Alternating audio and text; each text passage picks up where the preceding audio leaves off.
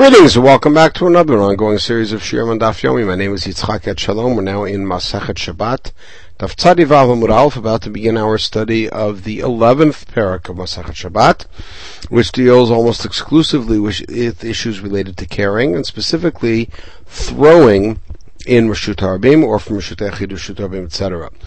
Hazoik Reshut Echid, Reshut HaRabim, Reshut HaRabim, Reshut Echid. If you throw from one to the other, Chayav. Okay, that's the basis. Now, you throw it from one house to another house, let's say, through Reshut HaRabim, Rabbi Akiva Mechayev, Chachamim Potrin. And it's something we already discussed at the beginning of the Masechet, why Rabbi Akiva would say you're Chayav. Ketzad, what's the example? Shtei gzuz draot, zu keneged zu Reshut HaRabim, which means that you have two balconies that are on the same side of Reshut HaRabim, parallel to each other off a building. Whether you hand something or throw something from one to the other, patur. But if they're on one level, so the first model may be across the street from each other, and here they are parallel to each other. Hamoshit chayav v'hazorek patur, according to Chachamim. This is modeled after what the Levim would do. Shtei agalot zu achar zu b'Reshut HaRabim. The two wagons, and each wagon was a Reshut HaYachid, were in Reshut HaRabim. They were lined up one after the other. They would hand boards from one to the other, but they would not throw them. And therefore, according to Chachamim, that's the model for the Chiyuv of Moshit. It has to be lengthwise with Reshut HaRabim. Okay, so this is an essential question that belongs to the first parak. Since Zrika is a subset of Hotzah, where is the Isser of Hotzah? At the beginning of Parshat Vayakel, it says that Moshe put out an announcement under the name of Vayakel, and they put out an announcement in the Machaneh. Now Moshe, Echan Havayati, where was Moshe? Machaneh Leviyah. He was in the Levi camp. Machaneh Leviyah Reshut HaRabim Havai was. V'kamar Levi Yisrael lo tafiku v'teitu Reshut HaYachid lidchu Reshut HaRabim. Don't bring things from your private tents to my area. That's what he was telling them. Umayda v'Shabbat Kai. Who says it was Shabbat? The Machol Kai. Maybe that happened during the week. It was Shum Shlim Ala Malacha. They had brought everything. He said, don't bring anything more, which is a simple read of the text. The answer is K'dichtiv Amlacha Ita Dayam. The answer is Gamar Ha'avara Ha'avaram Yom Kippurim. It says Vayaviru Kol B'Machaneh. We have a Gzeirah Shabbat with Yovel. K'tiv Vayaviru Kol B'Machaneh U'tivatam V'avarta Shofar Trua.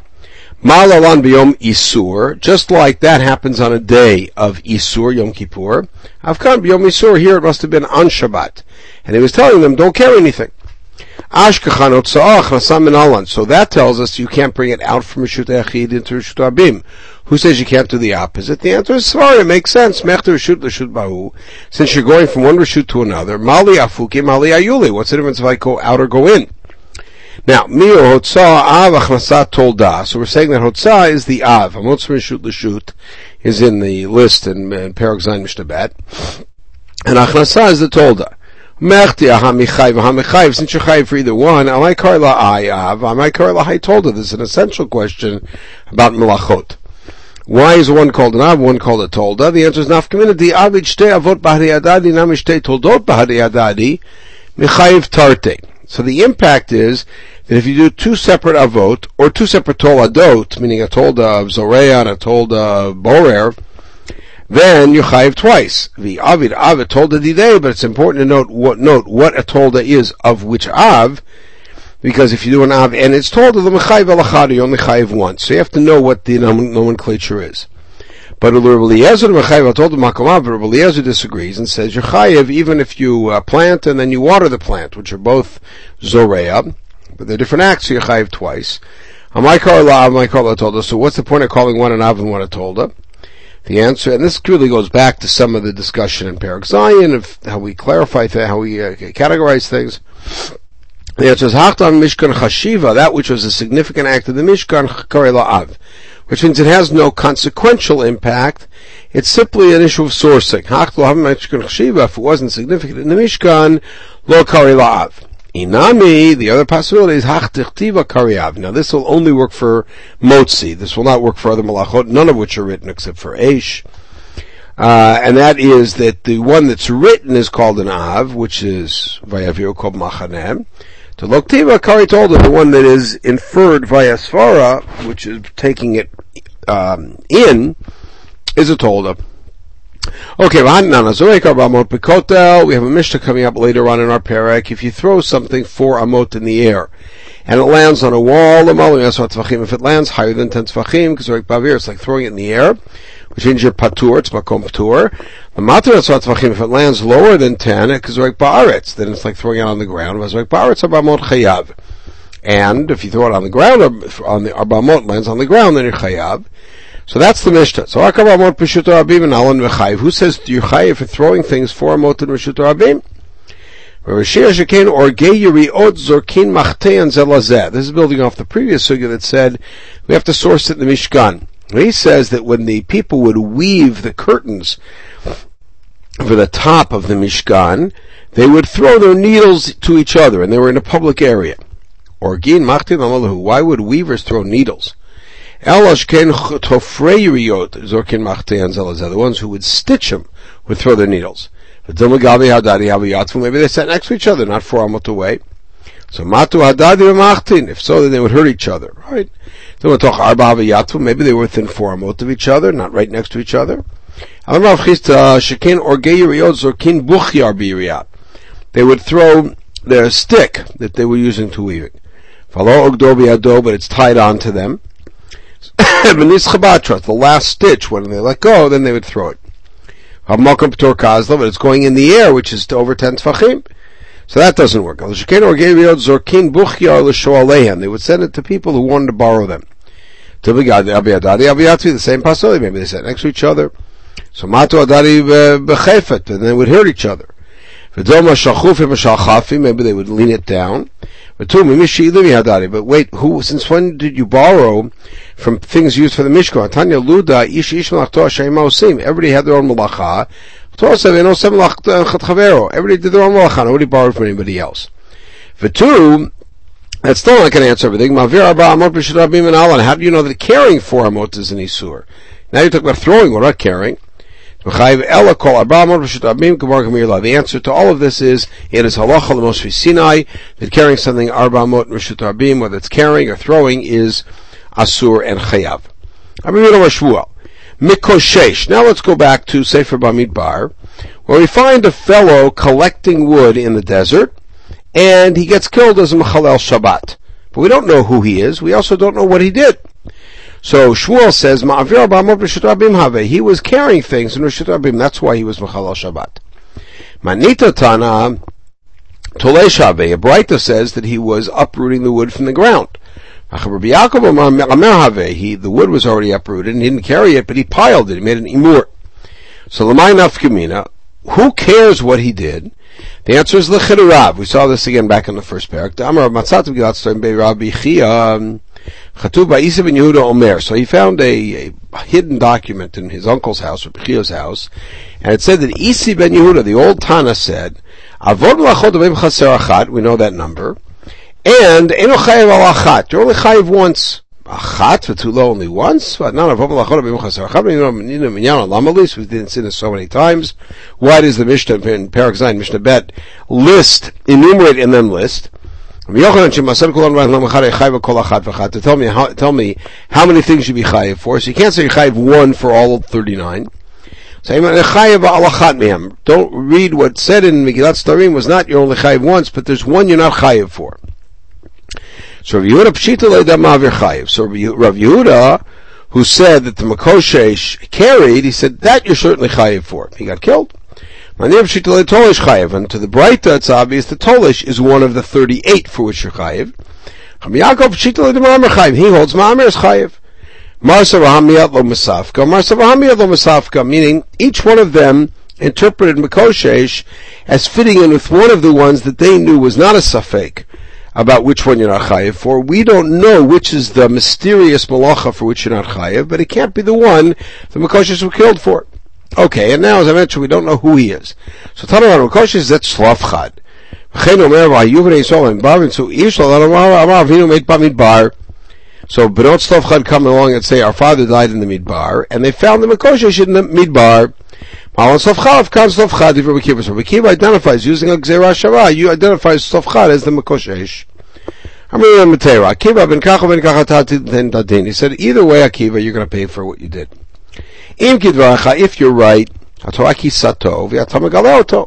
Torah kept his identity anonymous, and you discovered it and told everybody about it. And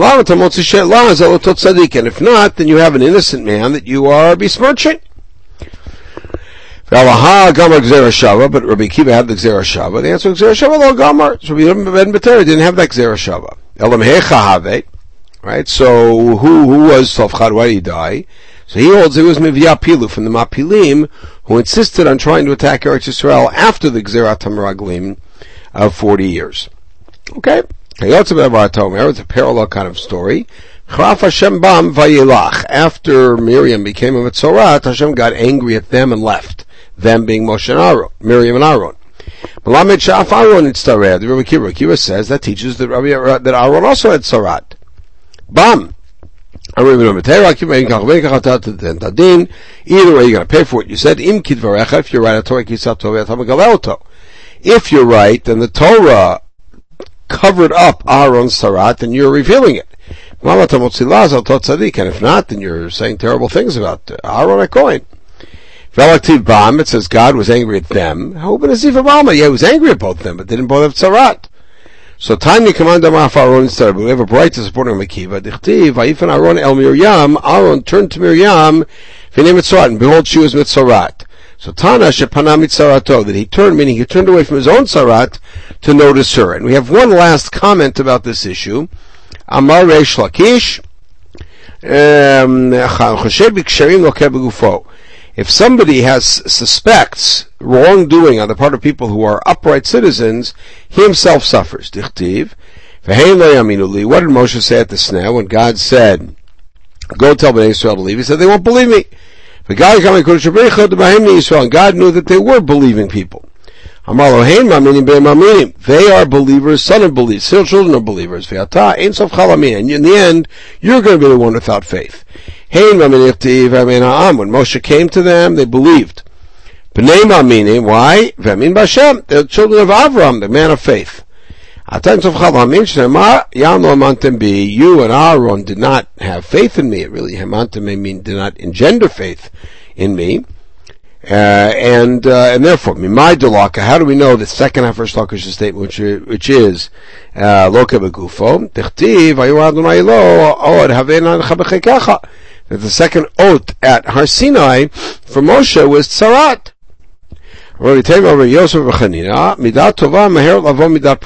Parenthetic thing about the Tzarat that Moshe experienced at the sneh is that God's granting good things happens quicker than his punishment. He took his hand out, and then it was Tzarat. Kashelik. But when it came to healing it, he took it out and it had already gone back to the proper thing. Already been healed like his regular skin. But while it was still inside, under his arm, it had already returned.